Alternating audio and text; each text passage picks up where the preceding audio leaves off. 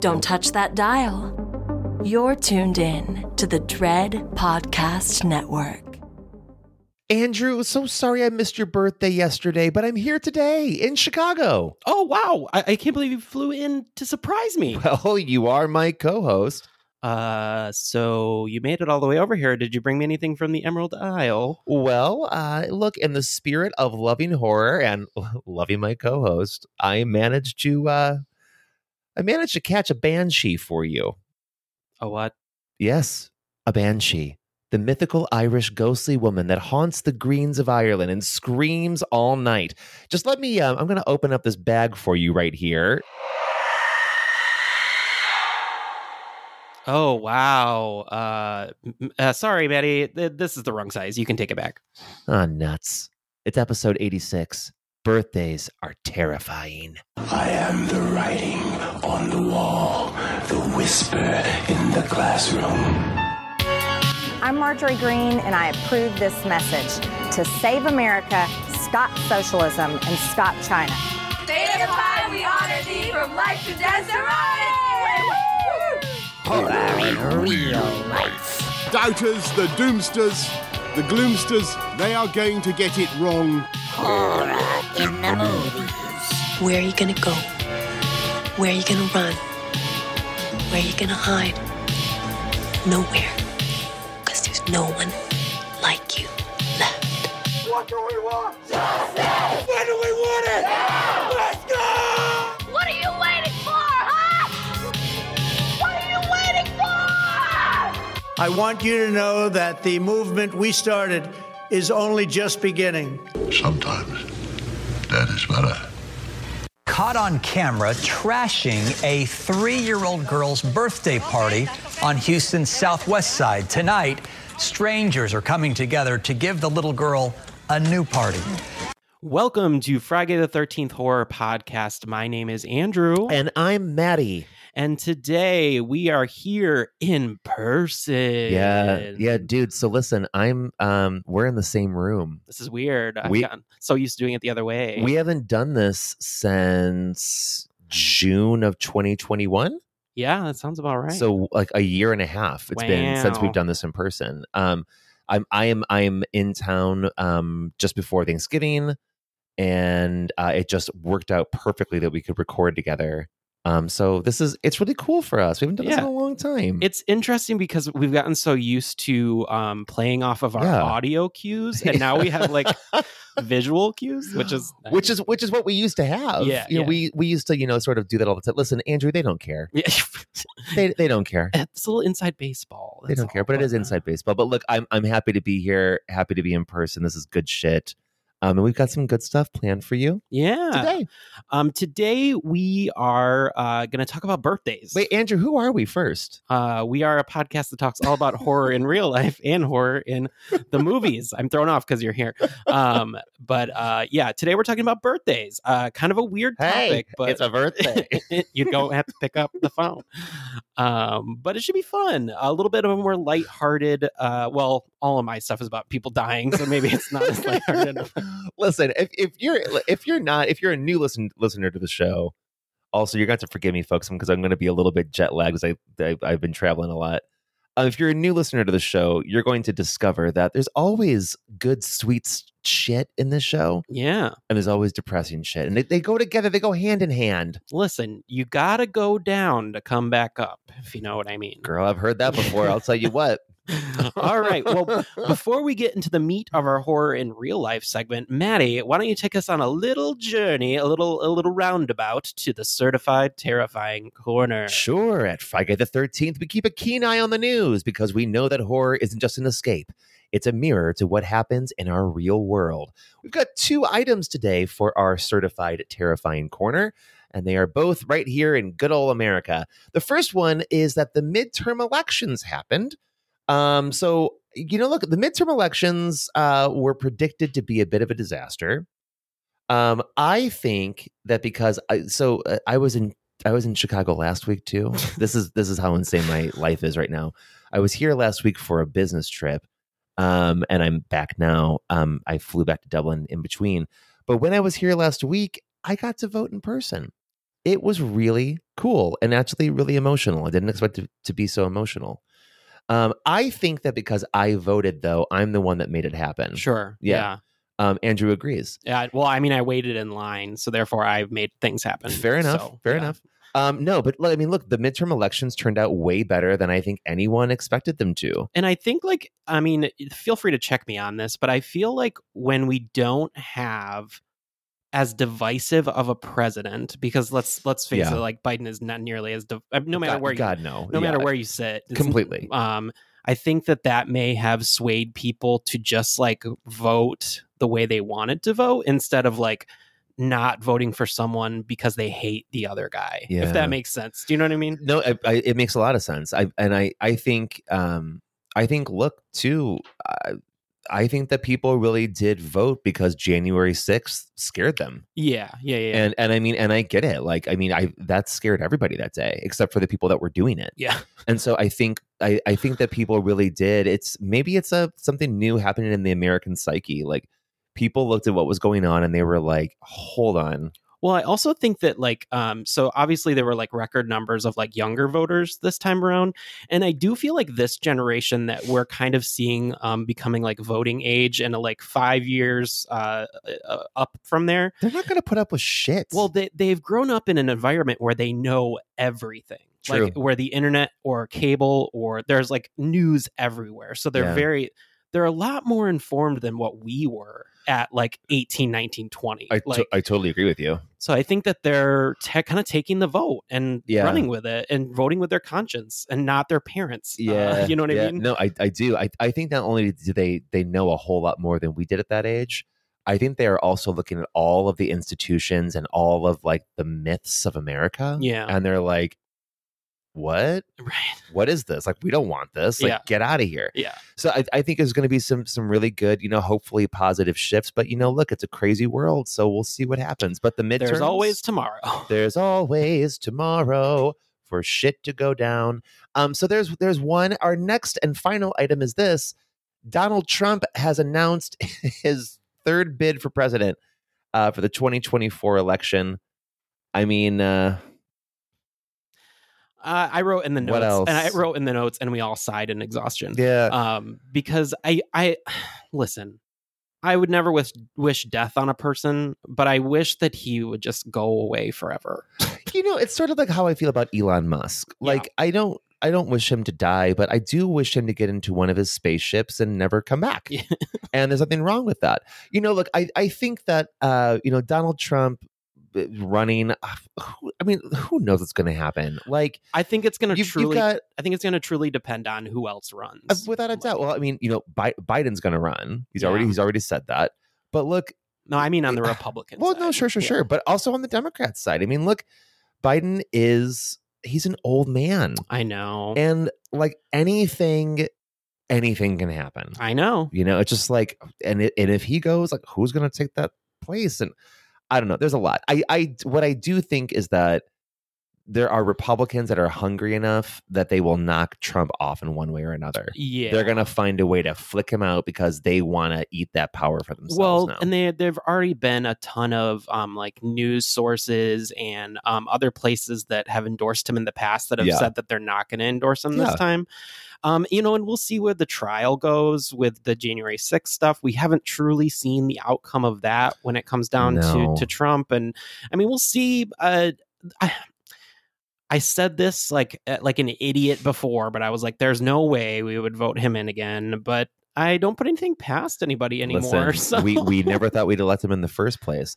And look, I'll add one more that isn't on here to finish us off here on a good note, actually.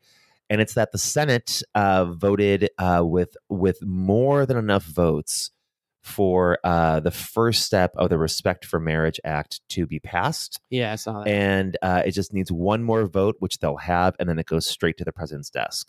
So this is colossally great news. As long as they don't change anything. Yeah, right. Yeah. And they likely won't. Yeah. This is colossally great news. This is going to protect all couples, not just same-sex couples. It protects all couples, but look, in context of everything that's bad right now, especially same-sex couples. I did think it was funny though that they had to put in the actual bill that this does not cover polygamous relationships. Yeah, I mean that's a thing though. No, I know. It's just I'm starting to. They're finally starting to figure it out. Like that, if you don't cover everything, the Republican Party is going to find something to try to like. What about when they marry dogs? Yeah, right. Exactly. So listen, that's the certified terrifying corner. Let's hope it gets a little less scary. Yes. So let's talk about birthdays. It's a birthday. Obviously, we've spoken about it before. We went to Europe for your birthday. Yeah. And it's actually my birthday as of yesterday of this recording. Yeah. So very topical time in our lives. Yeah. Just slowly marching towards death, but whatever, it's happening. Slowly, or barreling down a very quick like luge chute kind of thing. So you're just going down the hill really fast, and then all of a sudden out you go. Look, I'll say, look, we're not too far in age, but we're like halfway. Huh? We're like halfway. Well, I mean, you're 38. I'm 40. Yeah. So I mean, like, I mean, we're close in age is what I mean. Oh, got it. And jet lag brain, and I just had a milestone birthday, right?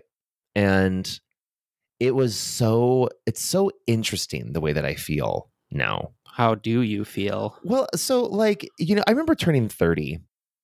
And like being a little nervous about it. Apprehensive. I think everyone is. But then like you have your big fun party and all your friends are there, and then you wake up the next day and you're like, oh, I feel fine. Well, and like what people don't tell you is that in your 30s is finally when things start to stable out. Oh, without a doubt. Because your 20s, you're trying to figure it all out. Yeah. You're trying to figure out where you want to live, what you want to do for a living, like where you're going to go, like what are you going to do with your life? Yeah. And then in your 30s, you're kind of just like, well, this is where we are now. Yeah. So let's make the best of it. Yeah. So let me tell you about when you turn 40. It definitely feels a lot different. And look, I'm not saying that I'm like old or anything, because I don't feel that way, but I definitely feel older. I think for me, I definitely like one of the things is just like looks. Yeah. I mean, look, you just look a lot older. Yeah. There's no way around it. And like, gotta start thank you. using those lotions. Oh, listen, I'm a Kiehl's skincare fanatic. I use like 5 different products every single day, and I'm a fan of it. And look, I have treated my body like shit, and this face looks pretty fucking good. Got some news. Kiehl's sponsor us. It's funny.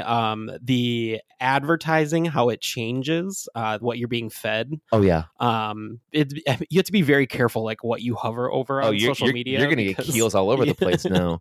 But I mean, look, I feel generally good. I was unfortunately sick for the past couple of months, but that was beyond being 40. That's just COVID and other shit. But yeah, it does feel a lot different. This one definitely feels like, oh, I'm older now. You really feel it. And, I'm still excited about it. I'm excited to see what this new little decade brings. But just interesting to clock that. This one feels normal for me. Like I don't really feel like literally anything. Like it was just like sure. It was just another day, except for Michael bought champagne when I got home. You know what I mean? Like it's like one of those things. But I don't know. It just feels. I don't know. I don't know if I've ever really felt a birthday, if that makes any sense. I mean, I've had good birthdays where we had like good parties or like did some like big thing. Yeah. But like age wise, it's never really bugged me that much.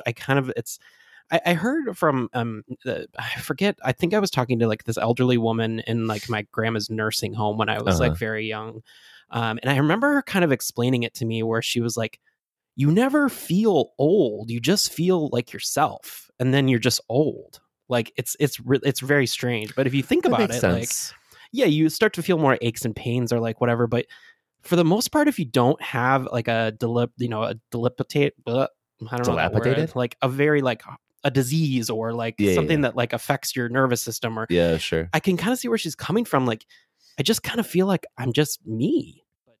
I guess I'm getting older. Like that makes sense. But. I mean, I think that's it. I mean, here's the thing, and I'll talk a little bit about this. Actually, this is kind of a perfect segue, really.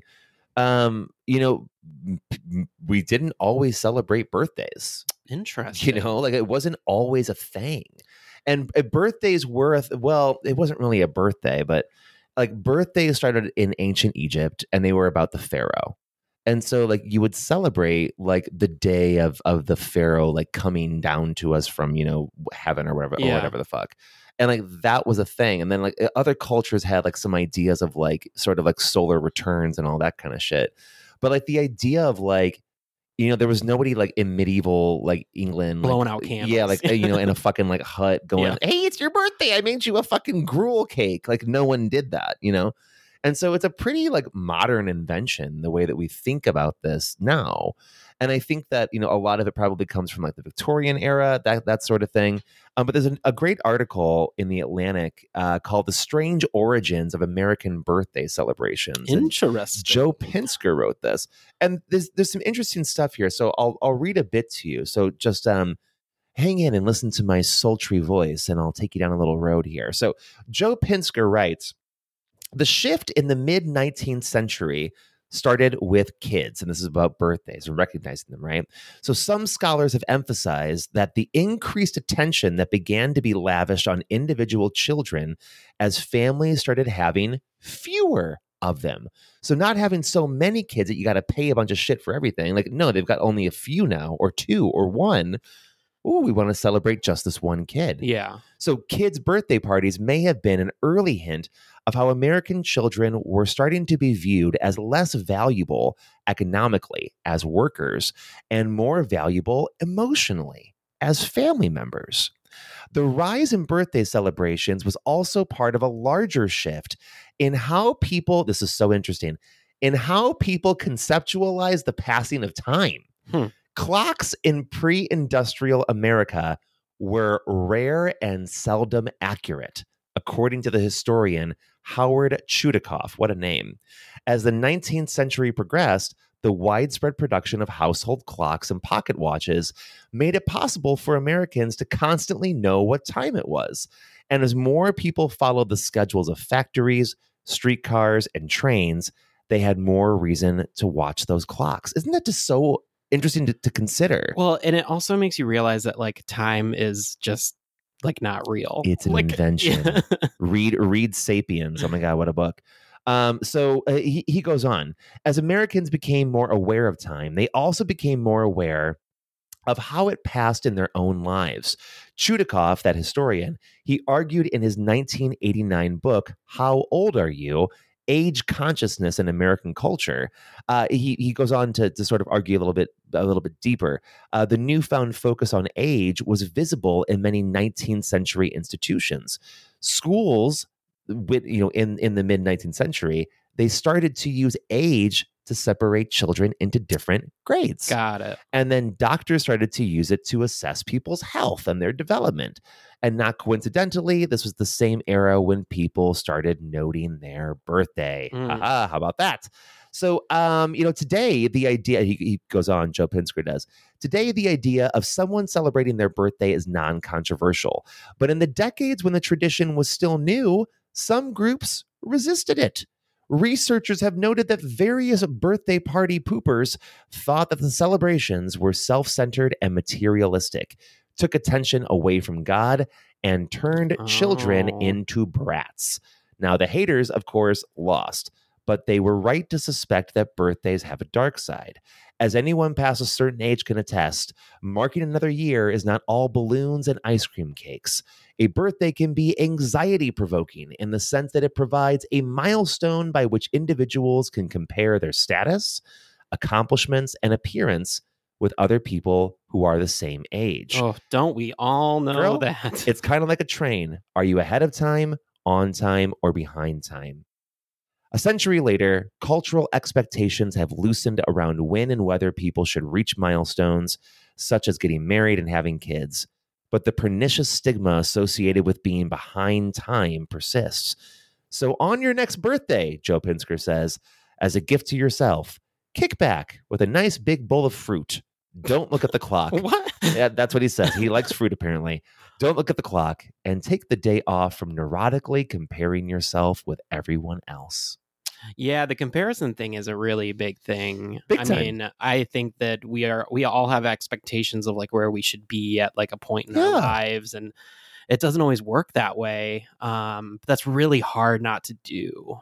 Yeah, I mean, like, look, like, not to like keep harping on being 40, but like 40 feels a lot closer to death than 30 did. Do you know what I mean? Yeah, and yeah. You know, I feel like I have, and you probably think about the wheel of your life too. You know what I mean? Like, for me, I'm like, oh, I've got like my career part is finally where I want it to be. Doesn't that feel great? And like where I live, that part feels pretty cool too. You know, like my health, you know, I'm working on it. It's got to get a lot better. It's gone down a bit, but I know how I can fix it. Yeah. You know, but then I think about like, oh man, that part's not where I want it to be. Yeah. That part's not where I want it to be. But you can't force it. No, you can't force it, but it's hard not to like look at it. Yeah. And like, you know, clock it, pardon the pun. Yeah. I think what I have, like, not to sound like I'm a wise old man now or whatever, but from working in corporate America has really opened my eyes to people don't know what they're doing.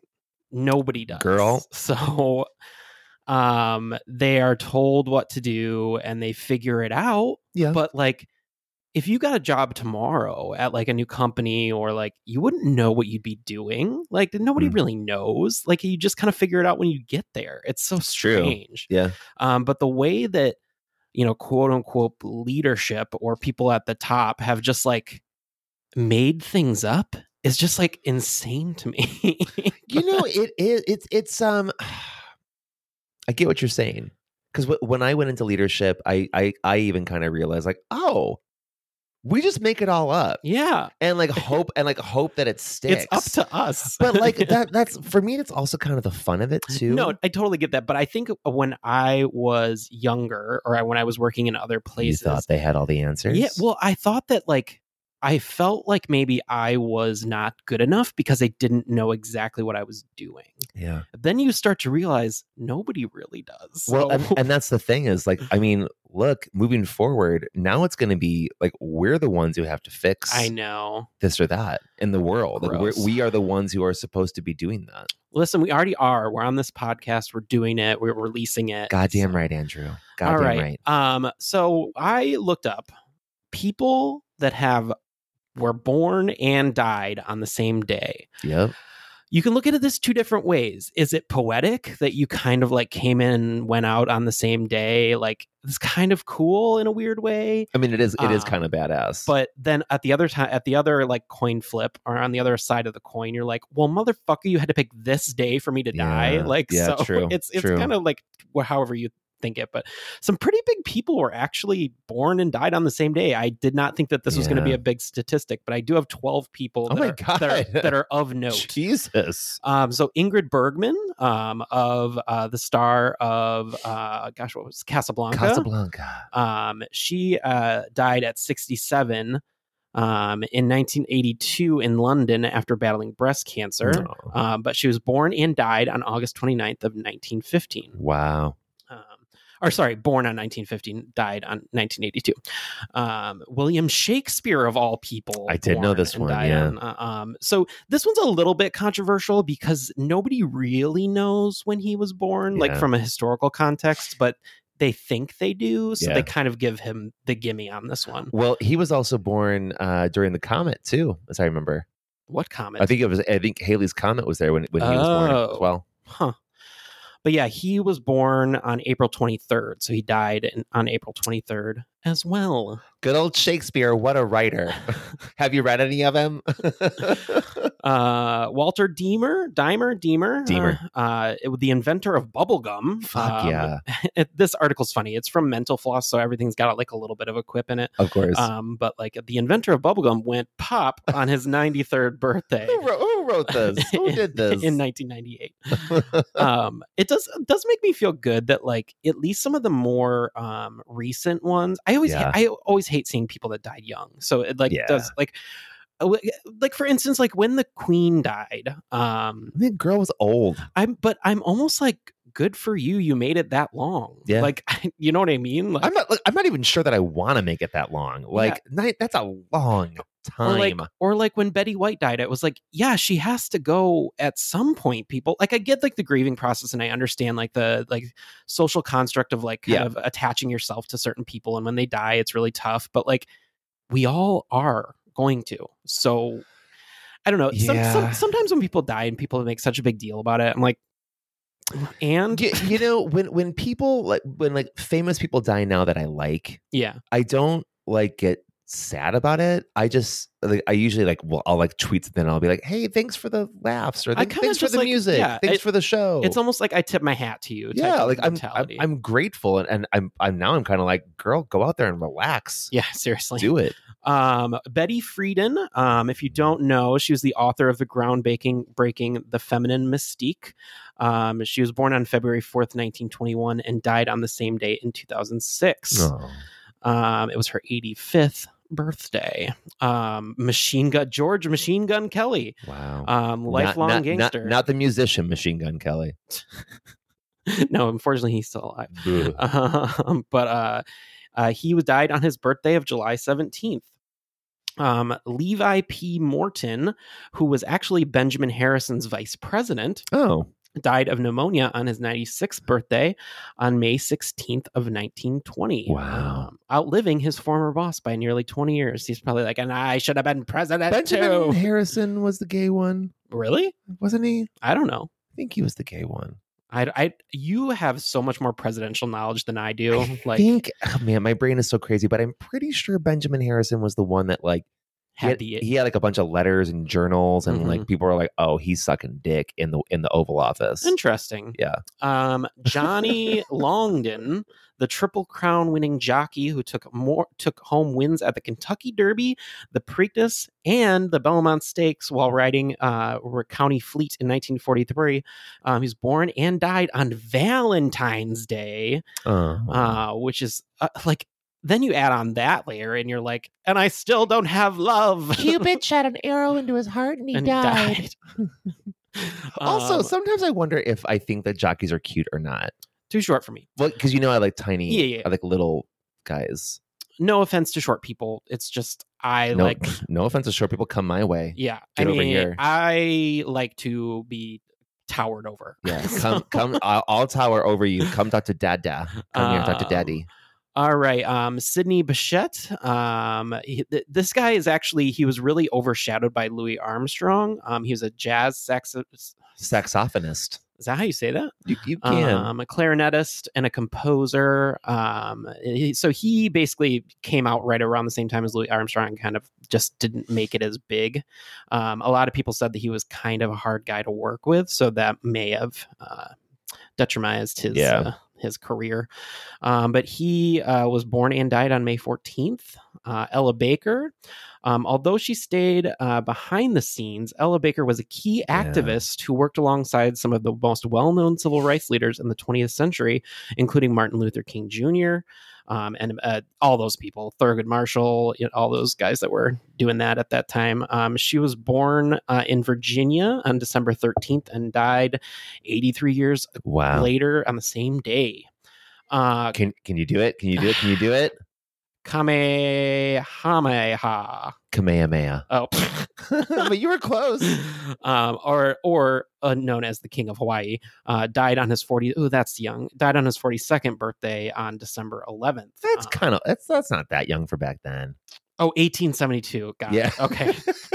I thought it said 1972. So I was like, King Kamehameha V. And then finally, just two more. Alan Drury. He was a novelist who won the Pulitzer Prize in 1959. Oh, yeah. For the novel Advise and Consent. And he went on to so basically the book is partially based on the true life story of a scandal and suicide of a senator, Lester Hunt. He died on his 80th birthday in 1998 in September 2nd. Damn, dude. And then finally, Swede Risberg. All you baseball people will hate me, but I just don't know how to pronounce that name. Whose name has become synonymous with the 1919 Black Sox scandal. Do you know about this? I looked it up.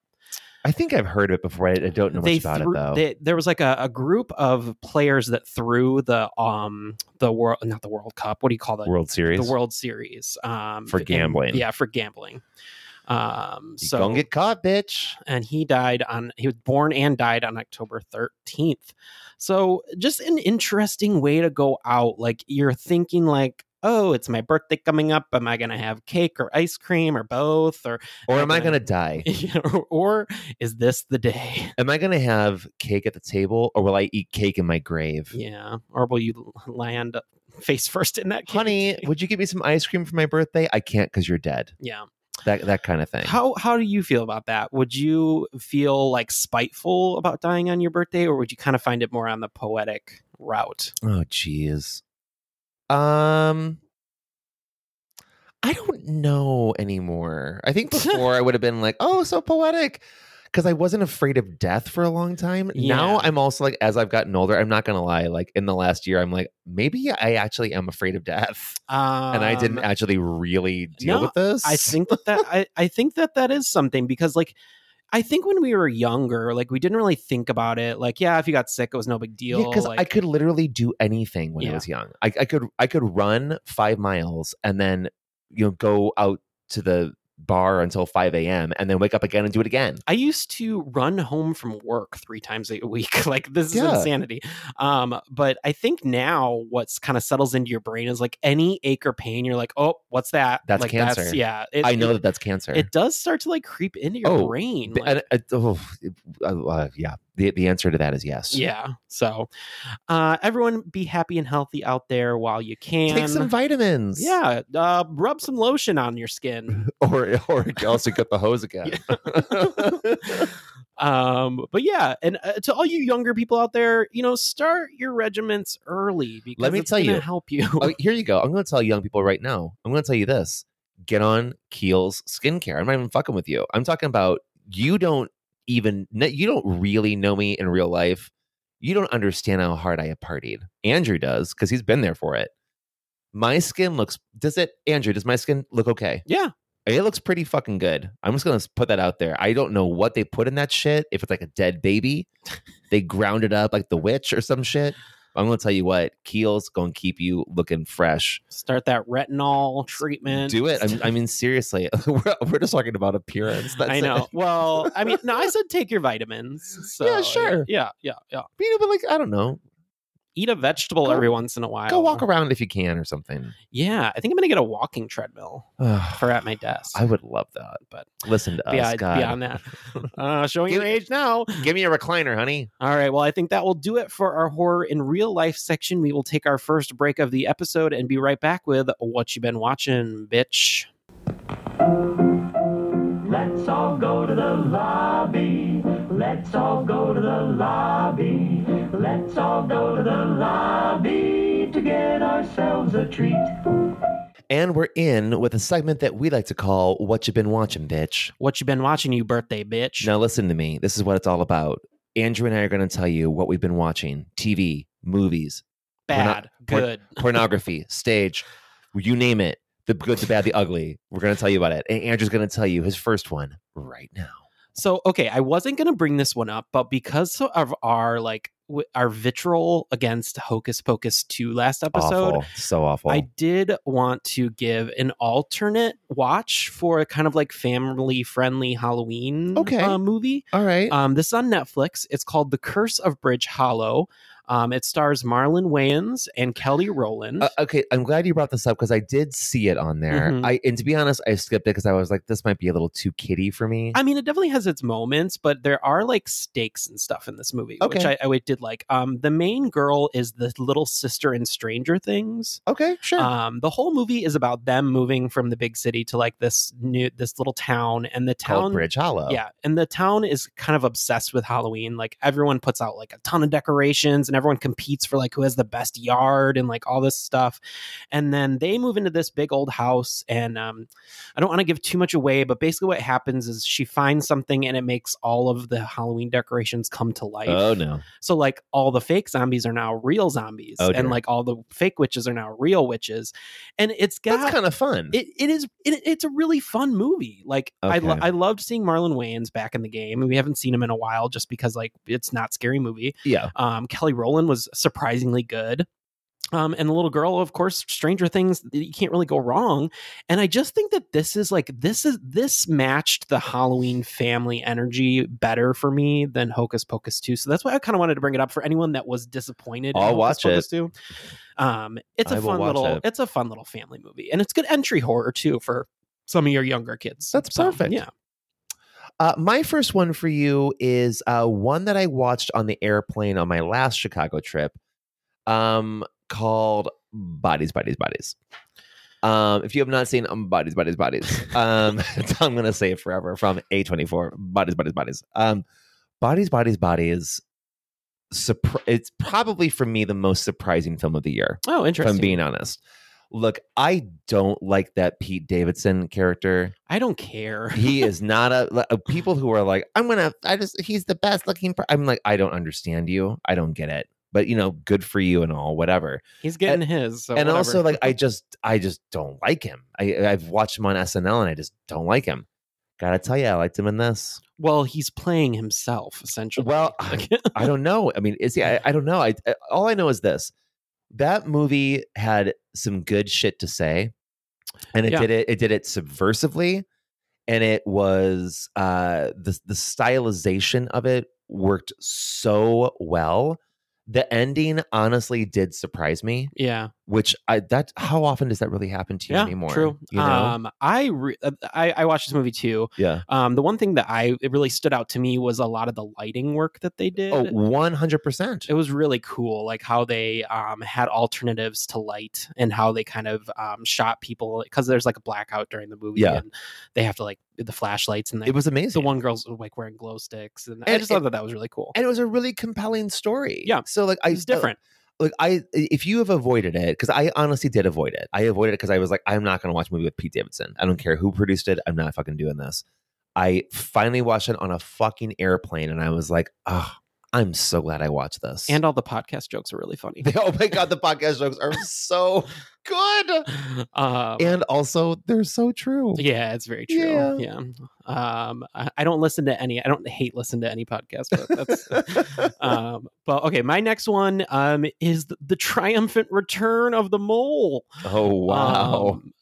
This is on Netflix as well. You can tell that I've been like in a Netflix hole for a little bit, but they brought it back. I had no idea this was even in production. This was back in the day, like when Survivor and Big Brother were big. They had this one little show that only went on for a couple seasons, and it was hosted by Anderson Cooper, if you remember correctly, and then later hosted by Ahmad Rashad, of all people. Ahmad Rashad. And I absolutely loved this show back in the day. I literally have the first season right over here on my like movie shelf. That's how much I loved this show. And they brought it back for Netflix, and I gotta say, just as entertaining. And what I love to do with the mole is, and I played this game, and I'm not going to give away who the mole is. I'm not going to give away anything.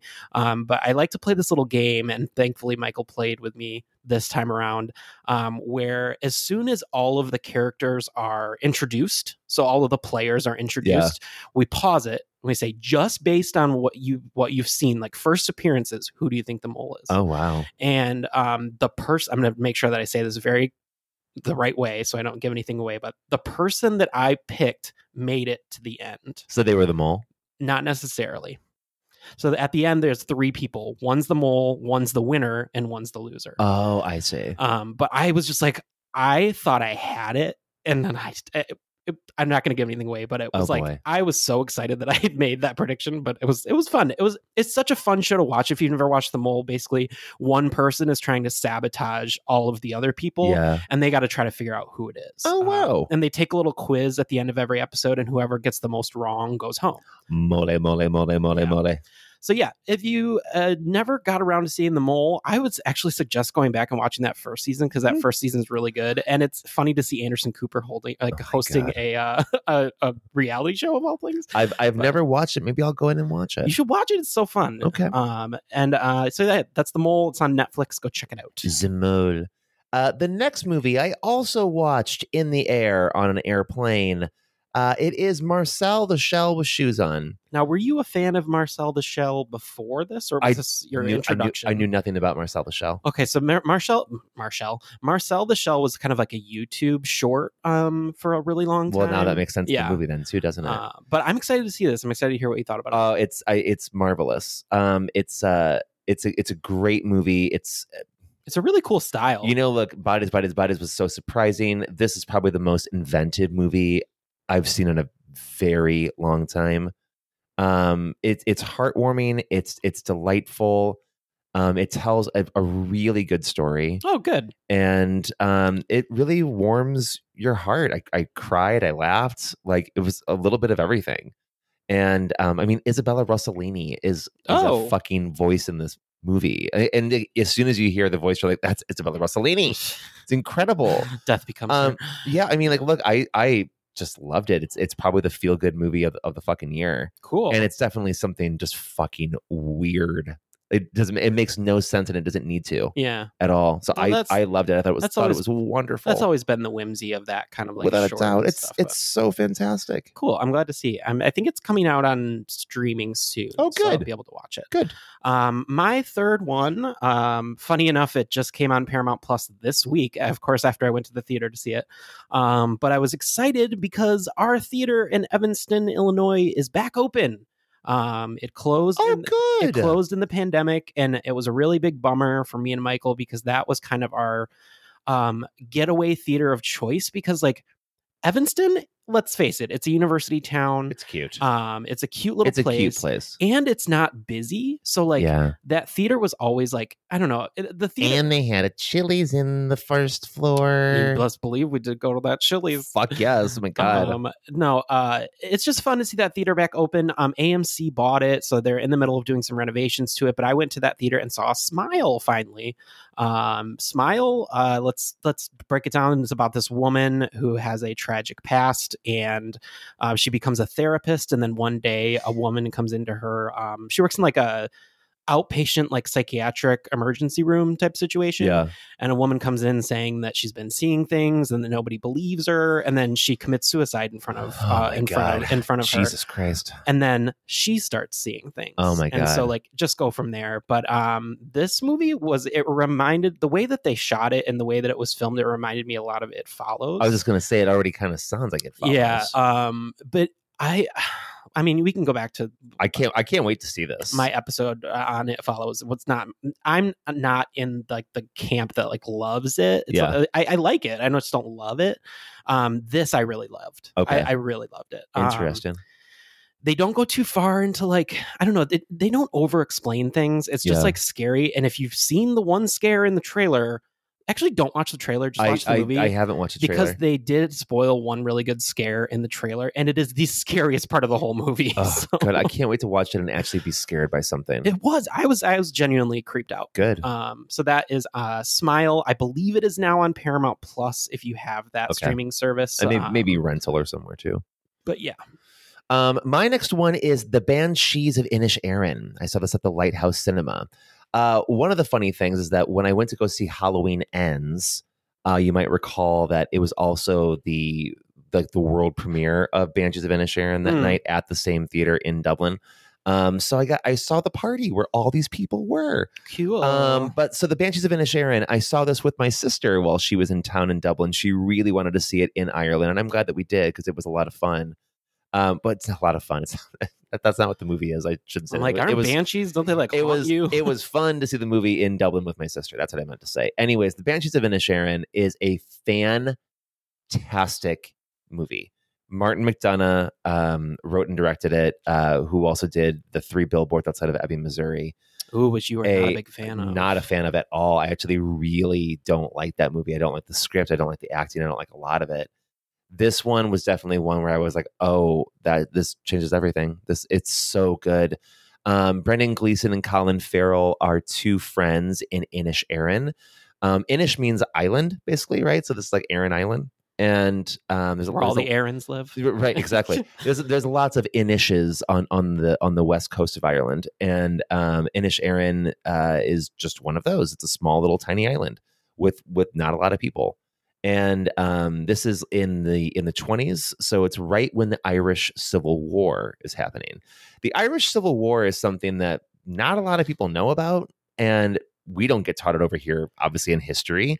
And to be fair, like even Irish folks will tell you, even they don't know a lot about it because it's a shameful part of Irish history. Got it. Where, what basically happened was Ireland was declared a free state after a lot of fighting with England. The free state meant, though, that they were still part of the British Empire. So after the Anglo-Irish Treaty was signed, the guys that went back that signed the treaty, the other Irish guys were like, what the fuck? Like, we're not actually free. This isn't cool.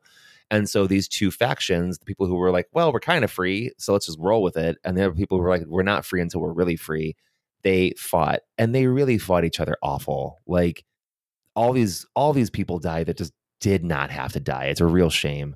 But this movie sort of tries to be an analogy for the Civil War.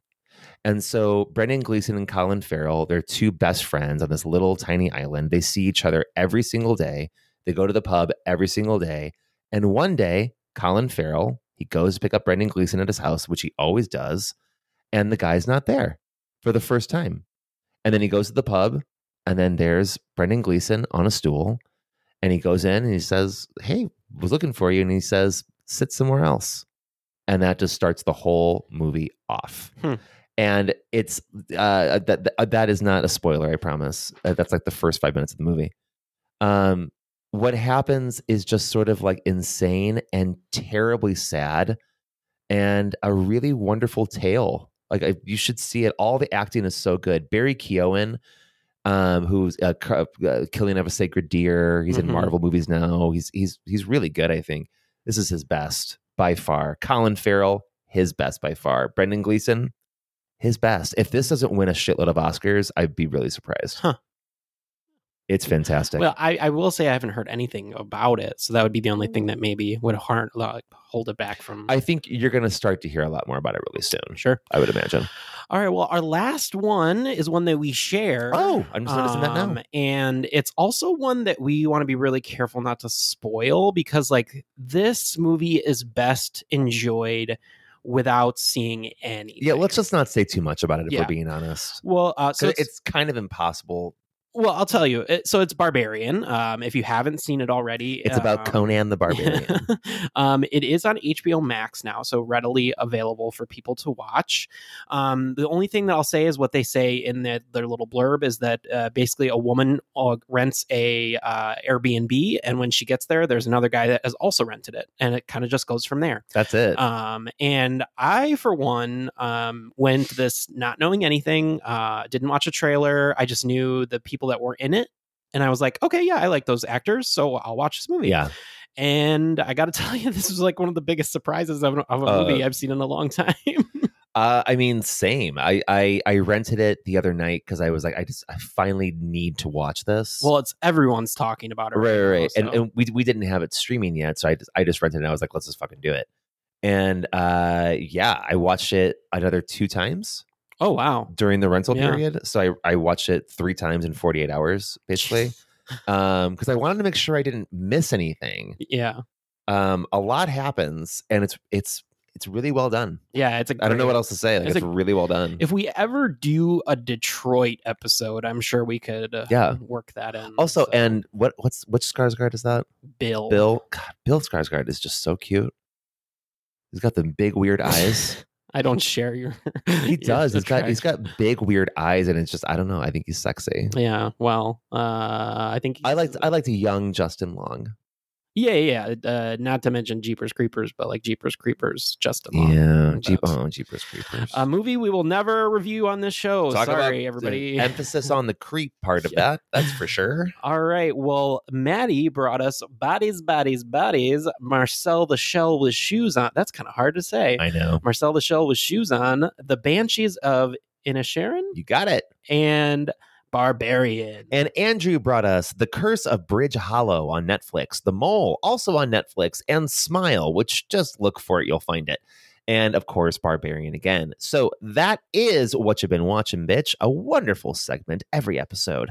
Take a little break, and we'll be right back, folks, with our first feature of the episode, which is Happy Birthday to Me. Someone's having a party for the top 10, the senior class snobs. Before they get to celebrate, 6 of them will die in the most bizarre ways you'll ever see. Virginia, don't go away. Come over here, Virginia. It is up to you to determine whether you wish to subject yourself to fear, terror, and shock. Because of the bizarre nature of this birthday party, pray you're not invited.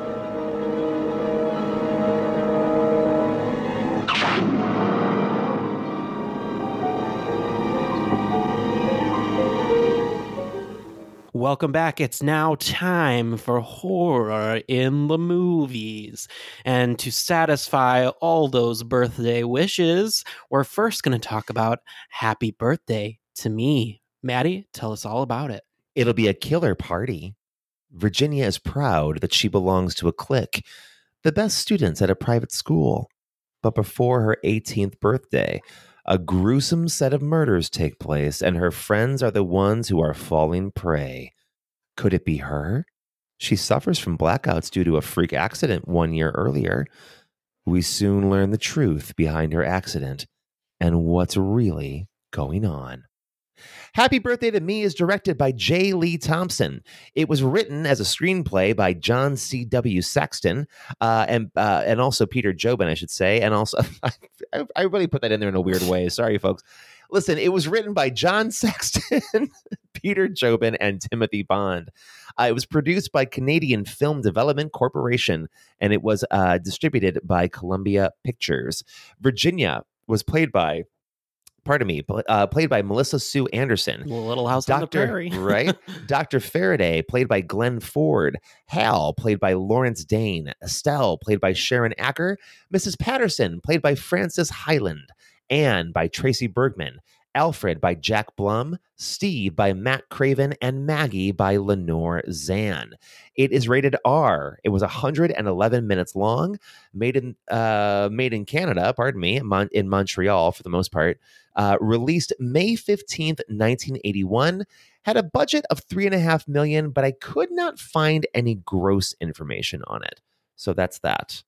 So Andrew, it was definitely my first watch on this movie. What about you? Yeah, this is my first watch too. I just knew this from the title, and I was like, well, we're doing birthdays. It has birthday in the title, so it's got to have something to do with birthday, right? Guess it works. And thankfully it was.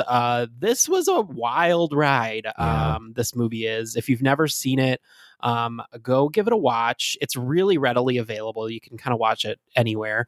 So the biggest plot is, so basically there's the Crawford Academy is where they all go to school, and they have a little clique called the Top 10, which is just like hilarious to me because back in my college days, this group of gays called themselves the Elite A's. Are you kidding me? Yeah. And then they ranked all the other gays. I was a C gay. Wait. You're telling the truth right now? I'm telling the truth. Yeah. They ranked all the known gays. Were they actually A's?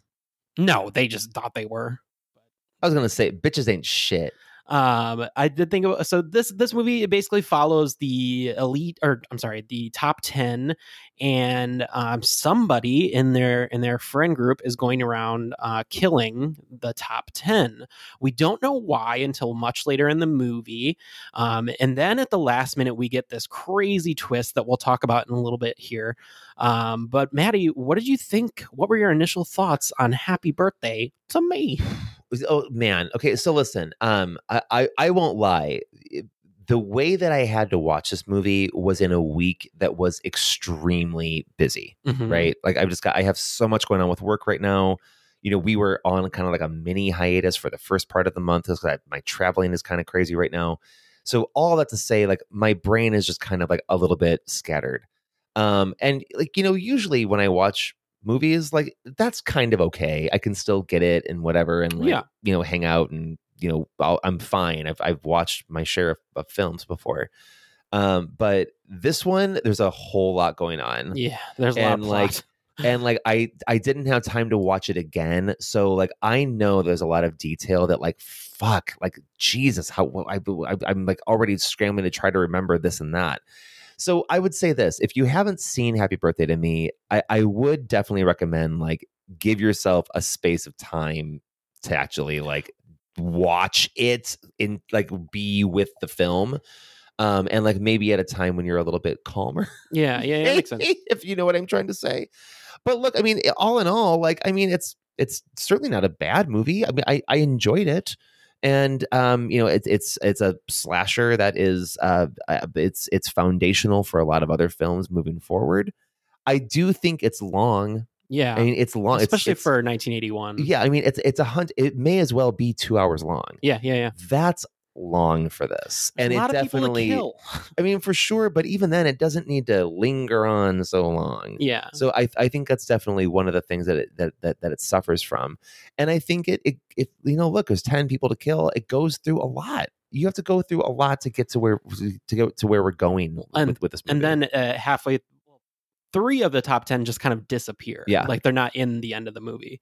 Also, did you know that J. Lee Thompson directed Cape Fear? I think I did know that. I totally forgot about that. But like the old Cape Fear, like black and white Cape Fear. Interesting. So for me on this one, it was a first time watch. What I will say is they cast many of the people that they cast look alike. Like I would agree with that. Like there's 2 guys that are kind of like blonde, and there's 2 guys that kind of have like curly brown hair, and then like Anne and our main girl Virginia kind of look very similar. And the 2 blondes that are kind of like on the periphery that are like kind of the I guess love interests, they kind of just are there. They kind of look alike. So it was a little bit hard for me to understand the dynamics of the friend group. Sure. And they do a lot in this movie. I mean, they start with the bridge jump. Yeah. They go to a dirt bike race. They go to a dance. They go like there's a lot going on in this movie. That's what I mean. There's just so much happening. I know. And it's like it's big scene after big scene after big scene after big scene. Yeah. And that's a lot to keep up with. Yeah, but I will say that does make it clip along a little better than some of the other maybe 111-minute movies that we've had to watch in the past. Sure. So, or longer. Yeah, but it's just some highlights for me. I thought that all the stunts were really good in this movie. Like when they do the bridge jump, they actually do fucking destroy that Thunderbird, which is just insane. That thing, it lands like nose down. Yeah. You're like, what the fuck? And they all celebrate. They're like, he made it. Yeah, woo. Yeah, your car's jacked forever. I do like that the bar that they go to that looks like a bar that we would go to. Oh, totally. I thought it was funny that they had shiners there, or I guess those are shiners, right? Yeah, that wear those hats. Yeah. And that they were this is a reoccurring theme in our episode today, is that 100 bottles of beer on the wall is in both movies today. And like how that happened, I know, it's so strange. Is so I mean, I don't, maybe when they made Happy Death Day, like maybe it was a nod into this in some I don't way? think so. I think it's coincidence. But that has to be a coincidence. Yeah. I do think that all of the older men that kind of surround Virginia, creepy as fuck. Yeah. So her dad, they definitely have like a weird dynamic. I don't know if you noticed, but they kiss on the lips, which listen, some people do that, but yeah, how can you not notice it? She walks in and kisses her dad on the lips. And this girl's like 17, 18 years old. So that's a little weird. Well, and the dad doesn't seem to not like it. Well, no, the way that he talks to her and the way that he's like, I love you, Ginny. And I'm just like, this is weird. Yeah, like something's going on here. That's not father, that's daddy. Yeah. I actually did write in my notes, daddy, daughter, kiss on the lips. Oh, God, and then, gross. and he pinches her ass. He pinches her butt. It's so strange. I mean, so you that's just not what happens. No. And also her, I guess, therapist guy, he's really creepy to her, where she's like, I won't let you forget I'll never let you forget. Like, it's so just all the older men. No, and Etienne, who literally sneaks into her bedroom in the middle of the night and steals her underwear for good luck at the motorcycle race. That's pretty fucked up. Is gross. Like, what is going on with these guys? That's very, very fucked up. I do want to talk about one scene that I was severely confused about. There's a scene where our main girl Virginia goes on a date with one of the curly hair, brown hair guys. They all look the same to me in this movie, but they go to like the bell tower on a date, and then he like pulls out a knife, so you think maybe he's the killer, and then there's like blood that spills on the ground. And then it just goes to the next scene. And you're like, so wait, weird. What just happened? And they never really explain it. That it's explained later that he was pulling a practical joke on her. But I was like, what? Yeah. I don't know if it was the direction or what. You know, the poster for the film says, I'll show it to you. It says 6 of the most bizarre murders you will ever see. And it has a picture of John eating a shish kebab, and on the top of it says John will never eat shish kebab again. It's a little giving it something away. Yeah, but you know, that's how posters were back then. I think like that's what this movie's main goal was. Was to produce, as it says here, 6 of the most bizarre murders you will ever see. Which, for the time in 1981, these are pretty inventive. Sure. They've been mimicked, I think, especially the dirt bike one where he's kind of wearing the school scarf. At first, I thought the scarf was like a giveaway for the murderer until I saw them all wearing the scarf, and I was like, oh, never mind. But nice work, Sherlock. He's working on his dirt bike, and I think this is Etienne, and he gets to the scarf in the spokes, and it kind of like shreds them apart. Yeah. This would be mimicked later in Pet Sematary 2. Oh yeah. That Good happens to the bully. We'll have to cover that someday. We've done Pet Sematary, but Pet Sematary 2, better than you remember, I think. Edward Furlong. Yeah. I'll tell you what, too. Bernadette, one of the first kills. She's the one that gets killed. No, she is the first kill. She gets attacked in the car, right? Yeah. When the killer's chasing Bernadette, were you also like, girl, can you get out of there better? Yeah. Like, she's like going around a van and like going around another van. And I'm like, why don't you just run the fuck out? This is, and you know, oh gosh, another kind of repeat, but like parking lot and parking structure. Oh, yeah. That always is like, I would not want to be in that situation because there's nowhere to go. Like, she just seemed to be kind of boxing herself in more than usual. I did think it was weird that so Alfred, who's kind of like our like nerdy but maybe cute if you take off your glasses guy. Oh no, I thought he was cute. He carries a pet rat around, and nobody thinks to seem like this is like not normal behavior. They actually even put the rat in one of the Shiners beer as like a practical joke. It's a bit strange, but like you do start to like kind of like these kids like towards the beginning. Like you can kind of see like the dynamic of them being at the bar. You can definitely tell this is a Canadian movie because they're at the bar and they're only like 18. I picked up on that right away. I'm like, this looks Canadian to me. I thought all of the kills were pretty inventive. I'll say the one kill maybe that this movie is the most famous for with the weightlifting death is totally avoidable. When that thing fucking drops. Holy shit. It's totally avoidable because he could literally just throw it or like lean over, like push the thing over. I mean, imagine someone holding the plate over your nuts. Yeah. Like, oof, Jesus. I'm just saying he could have gotten rid of that barbell. Without a doubt. This is funny because this starts to become a trope in some of our later movies where they see the killer and they're like, oh, it's you. Like you would never say that to somebody. Oh, it's there you are. I did like the little side plot of her. I don't know. I actually might say that to somebody if I found out that they were the killer. It's you. No, I would probably go like, it's you. Like, okay, like let's say like you're running on the treadmill and somebody comes into the hotel gym. You're just gonna be like, oh, it's you. No, you're gonna be like, hey, buddy, or hey, Matt. Oh, fair enough.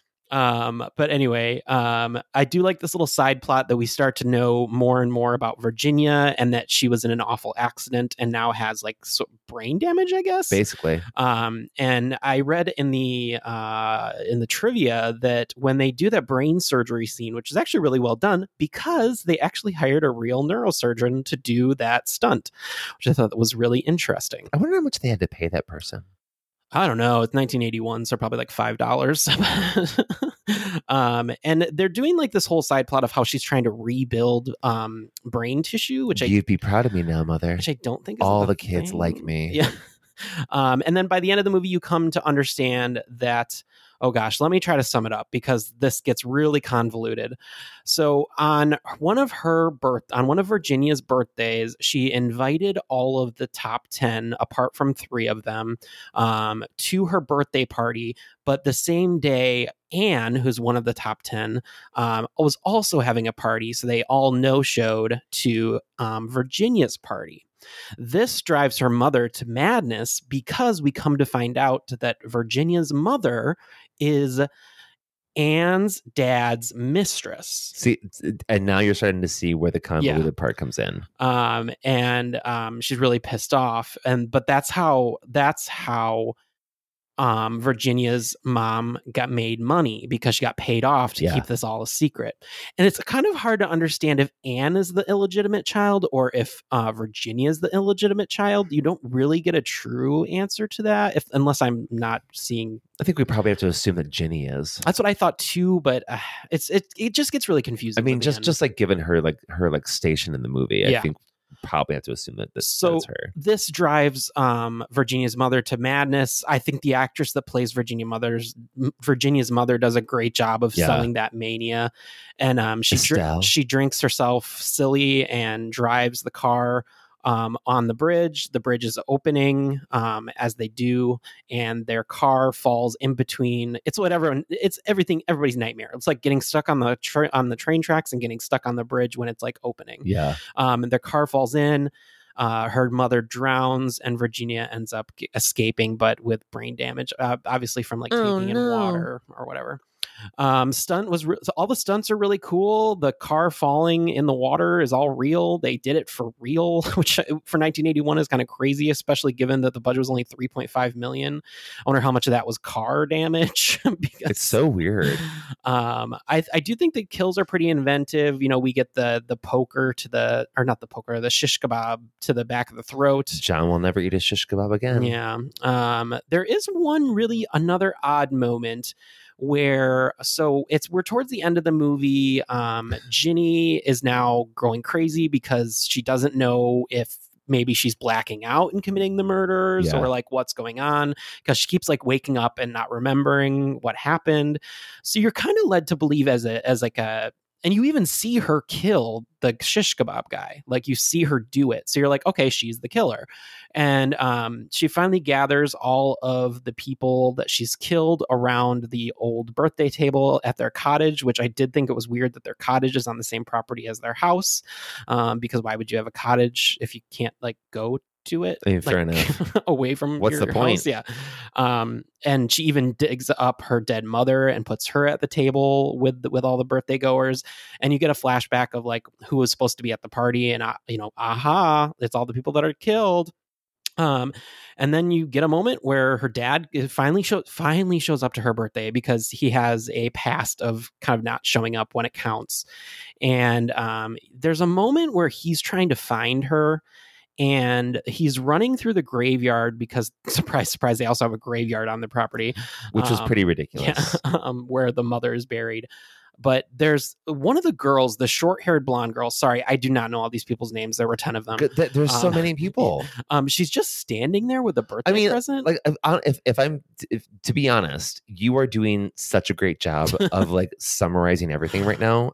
I'm grateful for it. But she's just kind of standing in the graveyard, and then she kind of just looks off into the distance, and I was like, was something missing here? Because nothing happens to that girl. She's only in that scene and then she's not in the rest of the movie. So it leads me to believe that there's got to be a deleted scene or something that explains why she's in the graveyard looking at Virginia's mother's grave. But I don't know. But then we get the scene in the cottage where everyone's gathered around. It's kind of like that. What would you call that? Like Dinner from Hell, or like you know what I mean? Like it's that scene where all the dead bodies are around the table. We've seen it many times. Sure. It's very reminiscent of like Texas Chainsaw Massacre, like any of those kind of movies. They pose the dead bodies around a dinner table. So then we get where Virginia comes in carrying a cake, singing "Happy Birthday to Me," which I thought was really funny. But she's just like, "Happy birthday to me." And we're like, okay, she's the killer. And then she kills the dad, slits his throat, and he's dead now too, because he didn't come to her birthday either. Sorry, dude. But then, surprise, surprise, the girl that's face down at the table is revealed to be Virginia. Oh my God. So you're like, okay, so this is where my brain starts to go crazy, because I was like, okay, twin? Question mark? Like, what's going on here? And then we remember way back earlier in the film when they are investigating Alfred's humble abode. He has a head of one of the top 10, Bernadette, who they think is a real head, but it's actually, he does like SFX makeup. And in the struggle between Virginia and Virginia, the mask is ripped off to reveal that Anne is actually the killer. It's not you, it's you. And I guess she wants revenge because Virginia's mother screwed up their family. This is where it comes into question, like, well, was Anne the illegitimate child and that's why she's mad? I mean, maybe she's just pissed. Or is it that she's just pissed? It's kind of a little fantastical, because like there's no way that mask in 1981 would look that real. Yeah, I mean, it kind of comes out of nowhere. Yeah. We watched a little bit of the kill count for this just to kind of refresh on the movie, and he did say in that there was another ending that they had planned. Oh, see, I wonder what happened with that one. But that they went with this one because they thought it was a little more twisty and stuff. But it's definitely that. And then they have a struggle, and Virginia takes Anne down. But then, right as she's holding the bloody knife that she used to stab Anne, a police officer walks in, a la what's that home invasion movie? What have you done? And it looks like she's going to be framed for all of the murders, because I don't know how you really explain your way out of that unless you can get like the latex mask and be like, dear God, what have you done? So yeah, that's Happy Birthday to Me. I will say I really liked the original song during the credits. It's actually it's called Happy Birthday to Me. It was written for the movie by actually a really well-known Motown Records artist named Sarita. Huh. She actually co-wrote Signed, Sealed, Delivered with Stevie Wonder. I did not know that. So you can pull this up on Spotify and listen to it. That's cool. It's a fun song. It's definitely cool. I that's one thing I will say about like the music and stuff in this movie. It's definitely creepy. It's definitely ominous, especially on the opening credits. The music that they chose to use there, it really sets up like a good establishing universe. Well, that's really, really neat. Yeah. I really liked this movie. I realize that it's kind of like a run-of-the-mill slasher, but I think because of all of the characters and kind of like the dynamic and, like you said, so many things going on. So many things. It does stand out to me just a little bit more than maybe some of the other predecessors. I think it's funny. Matt Craven plays Steve, and when you click on Matt Craven on IMDb, it makes it a point to say no relation to Wes Craven. It's pretty funny. A couple of things about the film too. Some cast members who were stuck in their gore makeup for hours would sometimes decide to walk around the neighborhood where they were filming. Oh, that's fun. Scaring the wits out of people. Also, most ads and posters for the film carried a photo of a young man, I talked about this earlier, about to be orally impaled with a skewer of meat and vegetables with the slogan, "John will never eat shish kebab again." However, there is no character in the movie with the name John. Oh. No, this is the only slasher film that J. Lee Thompson directed, though he did direct a number of 18 and over certificate-rated pictures. What does that mean? I think that's a Canadian thing. Oh, okay. Thompson directed 2 other horror films, Eye of the Devil and The Reincarnation of Peter Proud, neither of which I've seen. In fact, I've never even heard of either of them. Yeah, and I did mention earlier in your kind of cast summary, but the main girl here, she may look familiar to you if you are a huge fan of Little House on the Prairie. Yeah. Sure. This was kind of her attempt to like break role because she had been on Little House on the Prairie for so long that she wanted to have like a different career, which is just interesting. Good for her. I don't know if it worked, but well, Andrew, why don't you wrap up your thoughts on the film? Yeah, so here at Friday the 13th Horror Podcast, we grade on a 7-stripe scale for the 7 stripes of the gay old rainbow. Yeah. So 3.5 is middle of the road, and you can do the math from there. I actually gave Happy Birthday to Me a 5. Yeah. I enjoyed it. This will definitely be one that, like, if there was a Blu-ray of it, I would probably pick it up. I don't know. It did something for me, even though it was kind of like all over the place. That's awesome. But I said a solid entry in the slew of slashers of the time that doesn't get a lot of attention. Although the group dynamics were a little unclear, it had me guessing and cringing all the time. That's awesome. I gave it a 4, which isn't bad. And I just said, look, it's confusing and it's long. I respect it, but sheesh. Yeah. I understand your frustration. It's probably my one-time watch, and I'm cool with that. Yeah. Well, I mean, we kind of know like our lanes when it comes to like what we really like as like horror movies, so that makes sense. Like given you, but you know what though, I always enjoy being surprised. Yeah, true. I really do, true. And I think we've both really found that in different ways. Yes. All right. Well, that will wrap it up for Happy Birthday to Me. We will take our next break, and we'll be right back with Happy Death Day.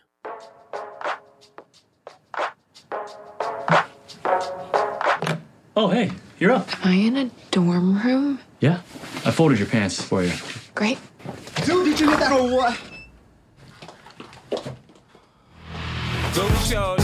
It's your birthday. Stop global warming. Party like it's your birthday. We don't sip Bacardi like it's your You birthday. sneaky little biatch. Maybe you should switch to water next time. Super helpful. Don't be late to the party tonight. Okay, bye. Bye. Tree, happy birthday. You can find me in the club, bottle full of bub. Look, mommy, I got the ex again and taking drugs. I'm in the habit.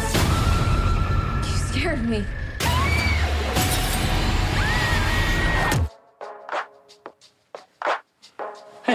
You're up. Look, I know this isn't gonna make any sense. Stop global warming? I feel like I'm losing my mind. You sneaky little biatch. Happy birthday. I've already lived through this day. Somebody's gonna kill me tonight. So you can hear now.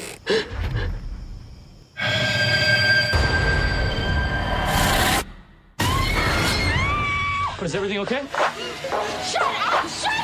Shut up! Assuming that I believe any of this is even possible. Sprinklers, car alarm. The way I see it, you have unlimited amount of lives, unlimited opportunities to solve your own murder. So I'm supposed to keep dying until I figure out who my killer is? You want to live to see tomorrow, right? Whoever's killing you knows it's your birthday. Pretty much the entire school knows. These are signs of major trauma. You should be dead. You relive the same day over and over again. Kind of start to see who you really are. Happy Death Day. Andrew's going to tell us about Happy Death Day. Andrew, go ahead. Get up, live your day, get killed again. Caught in a bizarre and terrifying time warp, college student Tree finds herself repeatedly reliving the day of her murder, ultimately realizing that she must identify the killer and the reason for her death before her chances of survival run out. Director and written by Christopher Landon. Production company was Universal Pictures, also distributed by Universal Pictures. Tree is played by Jessica Roth. Carter is played by Israel Brozard. Lori is played by Ruby Modine. Gregory is played by Charles Altkin. Wait, that's right? Altkin, yeah. Stephanie is played by Laura Clifton. David is played by Jason Bale. John is played by Rob Mello. Danielle is played by Rachel Matthews. Keith is played by Ramsey Anderson. And Ryan is played by Phi Vu. This is PG-13, surprisingly enough. 96 minutes, the perfect length for a movie like this. It is kind of wholesome. Yeah. Yeah, there's a lot of implied violence, but we'll talk about that. It came out on October 13th of 2017. It was filmed mostly in New Orleans with some shots in LA.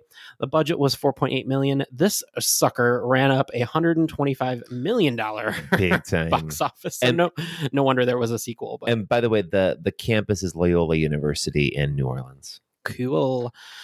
So Maddie, is this a first time watch for you? It is a first time watch for me. And it wasn't because I was avoiding it on purpose. I just never got around to it. This one's a little elusive when it comes to like streaming and stuff. Yeah. It kind of like sits. So right now, as of this record, it sits with FX Network, which is like, okay, that's really strange. Like, why would you hold it in that? But it's kind of hard to find. But you can rent it everywhere. But I did. Yeah. With a movie like this, I would just assume that it would be streamable, but it's not. But it's not really. So you got to do a little bit of work on this one. But I will tell you, if you are a collector of movies and you really like these kind of movies, just buy this and the sequel on Amazon. Yeah, for real. Like, just do it. Like, it's worth it. Today we're only talking about the first one, but I will say I do enjoy the second one as well. And I can't wait to watch that second one now. Yeah. So basically, the we kind of summed up the plot, but our main girl Tree, who is like just expertly played by Jessica Roth. Yeah, she's really, really good. I would love to talk to her someday because she seems like so much fun. And her evolution in this movie is just so fun to watch, from kind of her first pass to like her last pass and like what happens throughout. But that being said, like pretty much everybody in this movie is really good. I think that's the thing this movie's got going for it. It's good cast. Is that, I mean, it has many things going for it, but I think paramount is that everyone's really good. Yeah, they really are. There's nary a character in here where I'm like, they don't need to be there. Yeah, they're written bad. Oh my god, and they're not playing it correctly. Danielle is just like one of the funniest. Oh my god, so good. And also like that Israel Broussard. What's his character's name? Carter. Yeah. Israel Broussard is so cute. Bring it on. I think that they do a really good job of casting with him specifically because with a character like that, you kind of have to be like nerdy so that she's kind of ashamed, but like also like just cute enough to where like he grows on you type of thing. Without a doubt. And also like, I mean, it has to be like the hot girl has to like you. Yeah. I mean, like, and that is taken care of with this. Yeah. I think also too, the reason why I really like the film is because one of my favorite films is Groundhog Day. And this is like Groundhog Day, but in a horror film. Yeah. And I the idea of reliving and re-dying the same day over and over and over again is such an interesting, like, I don't know when that theme first came to be. I don't think it was Groundhog Day. I can't think of like what film first did it, but whoever like thought that up, like just what an ingenious way to think about exploring a situation. Yeah. And what she learns in every single iteration of the day and how like the person that she transforms to become it's really marvelous. And look, we sometimes get films in the show that are just like kind of heartwarming. This is one of those. Yeah, it definitely has the heart. Yeah, but then not that you don't expect out of a movie. You don't like expect this. it, and like there's little things like the guy that what's the guy that she tells us gay? What's his name? Tim. Like that part's marvelous. Yeah, like, it's really marvelously done. Well, and like you said, you just don't expect it, and you got to give it to these continuity people on this movie that they were able to recreate that day so over and over again, so perfectly. God, I do love the day when she walks out naked. Yeah, it's just ridiculous. It's really funny. I do like the way that they how they get her to the hospital to like change up like the day or change up like how the movie where is the movie taking place, because by like the third time that she wakes up the same way, you're like, okay, I'm ready for like the plot to kind of continue now. And they do a really good job of making it sound like her wounds as she's like being killed are actually they are impacting her body. Like there's a point where she kind of collapses and the doctor is like, you should be dead. Like there's with all this like scar tissue and everything. And you kind of learn that like, oh, she's not getting off scot-free in every death. Like it's kind of hurting her body. So she's got to hurry up and figure this out. Otherwise she's going to die for real. Yeah. Right. And be stuck in that loop forever. But there's just so many good dynamics in this. There's the dynamic with Danielle, and oh God, what was her name? Betty, I think, the girl who drinks the chocolate milk. Sure. I do find it funny that she accidentally kills her later on in the movie when she like swings the bat. There's even like small moments like the girl with the headphones as she's walking into the sorority house that kind of pays off towards the end of the movie. She's also having an affair with her professor, who's also the doctor. There's just like so many cool little dynamics in this movie that really make it such like a well-rounded feature. And Agreed. I do believe this was Christopher Landon's first feature that he directed. I know he's written other things, but I think this was his first director debut. And if it is, I mean, my hat's off to you. This was a fine entry into your filmdom. I'm trying to think of like what else I want to say about this movie because there's so much. There's a couple of shots that I wanted to call out, specifically one where she gets hit in the head with a baseball bat, and in that same shot, she falls down onto the pillow, which I thought was just a really, really, really cool shot. Huh. There's a dynamic where her mother is dead. She died, but she also has the same birthday as her mother, so it's really a hard day for her, and she doesn't really want to talk to her dad because her dad, it just brings up memories of her mom. And so there's that. And then we got to talk about the killer, the baby face killer, which I just think is so funny. That baby mask is so ridiculous. What was the name of the school? I had it written Bayfield? down. Was it? Yeah, the Bayfield Babies. Right? The Bayfield Babies. Yeah, Bayfield. That's so stupid. Who the fuck thought that up? I did think it was funny when she runs into Tim the first time, and she's like, "Who takes their who takes their first date to Subway?" And then she's like, "What does she say?" She says, she says something about a foot long, and we're sure you sure don't have a foot long. Right. There's just such good writing in this. There's a moment where she's kind of trying to hook up with her professor, and he's like, "I have patience," and then she says, "And I'm losing mine." And so I was like, "Whoa, that's a little juicy." About the baby mask, the Bayfield University baby killer costume was designed by Tony Gardner, who also designed the Ghostface mask. Oh, cool. The horror icon of the Scream films, of course, which is a reworked version of the Father's Death Halloween costume. That's awesome. Another area I will point out is there's kind of a montage in the middle of the movie where she's trying to like figure out who the killer is. And she's like, she like goes and spies on Tim, and he's watching gay porn, and she's like, "Oh, yeah." And I love her reaction in that moment, just because she's kind of like, "Oh, okay, like I get it." That's just so good. And then she's like spying on the wife of the doctor, and she's like crossing off her list of like suspects, and I just love that little montage. I think it's like What's Wrong with Being Confident? Is playing during that part, and it just matches so perfectly. I will tell you, I should have just bought this movie. Why did I know. I should have just bought it. Me too. But I'm going to. I will say I am so invested in Jessica Roth as an actress. Yeah. What is she doing now? So much so that she was on an Amazon show that she gets killed in like the 3rd episode, and so I just stopped watching the show. That's how invested I am. Jesus. I won't say the show because I don't want to spoil anything. But yeah, I mean, overall, I think that this is just so well put together. Like I said, you have to hand it over to the continuity people that worked on this movie because they just mimic that day so perfectly every time. And if you do get around to watching the sequel, which I won't harp on too much, they bring back literally everybody. Oh, really? Like it is like the same cast. Is that Israel Broussard still cute? Yeah, he's still in it.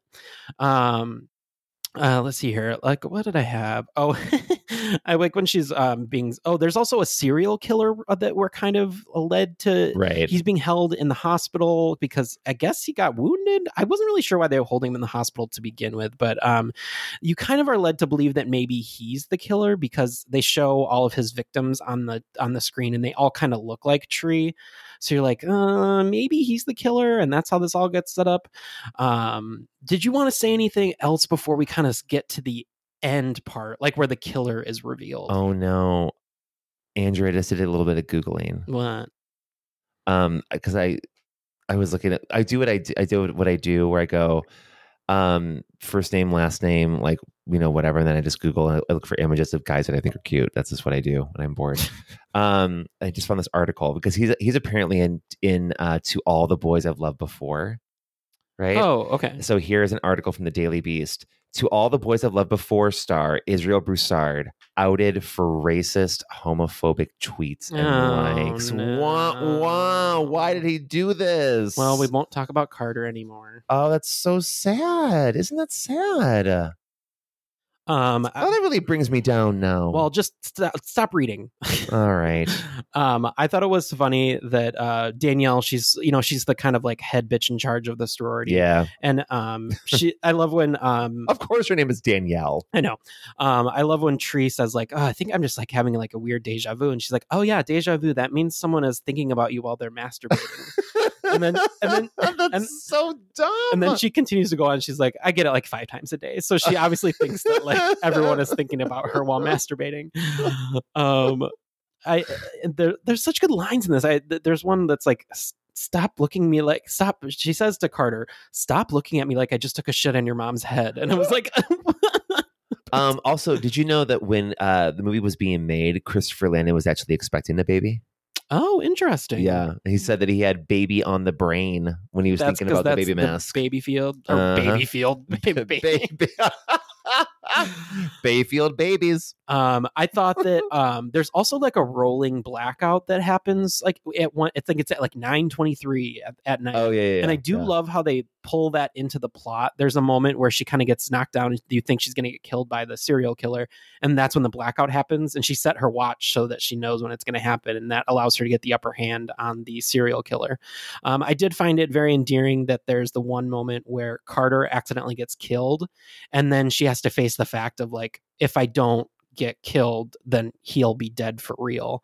And so she kills herself knowing that we'll bring Carter back in the end, which I thought was a sweet moment. And then finally at the very end, they think they've solved it. They've beaten the serial killer, and they're celebrating with the cupcake that her roommate made for her. And once you know it, she wakes up in the morning right back in that bed. And what's the ringtone again? You were saying it earlier. Oh, it's your birthday. You don't have to answer the phone. Yeah. And that goes off, and she's like, what? Which also will stay in your head forever. Yeah. It's funny because in the preview, if you watch it, that's actually like a different song that they play. They play that no, oh god, I'm blanking on his name right now. It's that other birthday song, the rap song. Oh, what is it? I can't think of it. I'm not good at this game. Fuck. But 50 Cent, the 50 Cent song. Yeah. That's in the preview. So it's interesting that her and I thought it was funny that we're back in the day. Like, would you really set your ringtone just for your birthday? But I mean, maybe. Maybe in like 2002, like when you had all those imported. I'll remember when your phone worked that way back then. Yeah, I used to have ringtones for individual people. My ringtone used to be the Masterpiece Theater song from nerd. I know from PBS. I am a nerd. But they figure out that it's not the serial killer; it's actually her roommate. It's Lori. Wah, wah. And Lori has been trying to kill her because she is also having an affair with the professor/doctor, and I guess he's worth it.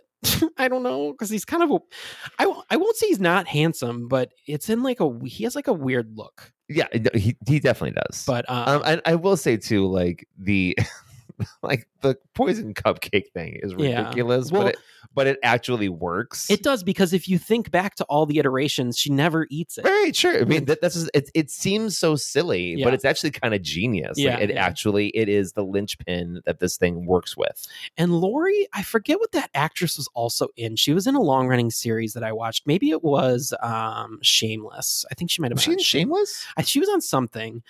She just looked really familiar to me. So I know that she was in something that I watched. But I wonder, is she Matthew Modine's daughter? Yes. Ruby Modine. She is. She's been in a lot of things. She's been in Central Park, Super Sex, After School. What's like a sitcom? She was in Satanic Panic too. Oh, with Jerry O'Connell. Rebecca Romaine Yeah, and Jerry O'Connell. My love affair with marriage. Mm-mm. Fear. Mm-mm. The Survivalist. Nope. None of those. I don't know. Okay. Anyway, Maybe you just know her in your dreams. Yeah, true. I do like that very end scene where they have the in. Oh no, she was on Shameless. Okay, see. I do like their fight at the end, and when she basically has her pinned down, and Danielle comes to the door, and she's like, "What's going on in there?" And she uses that moment to be like, "Eat it, bitch!" and throws the cupcake in her mouth. And it is funny how Laurie reacts because she's trying to get it out of her mouth, and like because it's poisoned. And then Tree takes that moment to chandelier kick her out the window. I mean, look, and she lands right in front of that girl with the headphones. That poor girl was just trying to enjoy her music. But yeah, I mean, Happy Death Day. What's there not to say? I mean, what's there not to like? Yeah, if exactly. We're being honest. Yeah. Like, if I can get why some people wouldn't like it, but I had a great time with it. I think maybe some people might think it's too campy to be like a true horror movie. I mean, okay. They do cut away from a lot of the violence. But that's just the thing is, like, you know, we say this a lot, and just to reiterate it in case anybody new is listening, like, we just don't buy that, like, what is allowed to be horror and what's not allowed to be horror. Yeah. You get to decide that for yourself. Yeah, totally. It would be interesting to see an R-rated version of this where we did get some more like actual like kills, because she does. Well, is part 2 a little bit more R-rated? No, actually, part 2 is a little bit more sci-fi than this one. Really? Yeah, you'd have to watch it to understand, but it is really funny, and I still enjoy it. But there was talk at one point of being a third movie, which I would love to see. Do you want that, or do you not want that? I think it'd be fun. The way you have to watch number 2. Let me ask you this: does it need a number 3? It doesn't need it, but I like these characters so much that I would watch it. Fair enough. And if you watch number 2, Happy Death Day to You, the end kind of opens it up to like a bigger world that could be explored, which I thought would be fun. But that's nice. If it never does get another one, I'm just happy that these two movies kind of exist, because you should watch them back to back because they go together so well. Christopher Landon did a great job of kind of weaving that world into a second movie. Fair enough. What else do I want to say? Oh yeah, when she finally finds out that Laurie is the killer, her line there is funny. She says, "I know I've been a bad roommate, but isn't this a bit much?" that was funny. So yeah, that's Happy Death Day. Maddie, what do you grade Happy Death Day on your scale? I gave it a 5.5. And I said, I don't know why I took so long to watch this one. It's great, fun, lovable, cute guys. Count me in, coach. And I already said that. I gave it a 5.5. Jet lag does this to you. I said, what doesn't this movie have? Scares, comedy, action, heart, all of it. What a great modern classic, because I do think that this will become a classic in due time. I could see that. And I'm gonna when I get back, I'm gonna watch part 2, and I'm actually probably just gonna buy them both. Yeah, I want them both. I'm actually going to grade it. I'm going to come up on mine a little bit. After I get done talking about it, I don't know how Are you going to give it a 6? I'm going to give it a 6. Let's just both give it a 6, and even 12. Yeah, if we put them together. I just think that this movie deserves it. I just think it's fucking fun. You know what? And listen, because I also watched this movie this week, and it was just so much going on, and I was like, that was good. You know, like I had to throw something down. Like that was really fun. Thank you. Yeah, it is, and it's an easy movie to watch. I totally agree with you. It's so easy to digest. Unlike Happy Birthday to Me. Yeah. Like they really, and this is something, and I'm not just trying to be like a pissant about it. They stand in opposition to each other in that way. It's Happy Birthday to Me is a slog because you have to once again, how you summarize it so well, I don't really know. But Happy Death Day to You, you just let it wash over you. Yeah. Happy Death Day. Yeah, right, exactly. Yes, thank you. All right, well, that will do it for horror in the movies. We will take our last break, and we'll be right back to close out the show with Hottie of the Episode. Shantae, you stay. Shantae, you stay. Shantae, you stay. Shantae, you stay. Folks, it's almost the end of the 86th episode of Friday the 13th Horror Podcast. But before we end, we'll do what we always do, which is play just a little simple game. And this game is one of our favorite games because it's just so simple. It's the OG. It's the OG game. Mm-hmm. It's so simple. It's so sexy. You know what's really sexy? It's just called the Hottie of the Episode. And this Hottie of the Episode. And this is where we pick who we think is the hottest of the movies we watched. That's literally it. Now, Andrew, okay, so we were actually discussing this before we recorded, folks. Yeah. And something has happened that doesn't usually happen. Never happens. Yeah, because Andrew and I have very, very different taste in men, which is always good with your gay friends. Yeah. Do you know what I mean? Like, well, you're not competing. Right, exactly. Because if you have a gay friend who's got the same type, it's not going to work. Waiting to happen. Yeah. So, Andrew, tell them who, or do you have the name? I'm going to say who his character name is, and you can say who the actual. Go ahead. So we both picked Tim from Happy Death Day. Yeah, he's the gay guy watching gay porn. Yeah, and he's really cute. And what's his actual name? His real name is Caleb. Listen to this name, Caleb Spilliards. Caleb, I'll read you his bio from IMDb. Caleb was brought up in the foothills of the Ozarks in Maumelle, Arkansas. Wow. Oh, wow. Which reflects his, and also Andrew and I do have a thing for this type of guy. We've talked about this before, which reflects his love as a true adventurist. The avid outdoors man got his start in gymnastics at an early age, which fueled his passion for performance. As a 10-time state champion, the junior Olympic competitor graduated from Oak Grove High School, where he discovered his knack for music and singing. Where he wore cargo shorts and puka shell necklaces. Yep, also extremely hot. Out of high school, Caleb signed to his first record label as a singer and bassist for popular rock band Schoolboy Humor, although I've never heard of it. No. He moved to New Orleans after recognizing his natural gift for acting and directing through his involvement with several indie films around the country. Well, listen, Caleb Spilliards, you little hot token, little chunk of cookie. Well, and you know he has a good body because he's a gymnast. He's got a great body. Yeah. I mean, like, the kid looks good. So listen, Caleb, our hats are off to you. Yes. No, take something off for us. Yeah.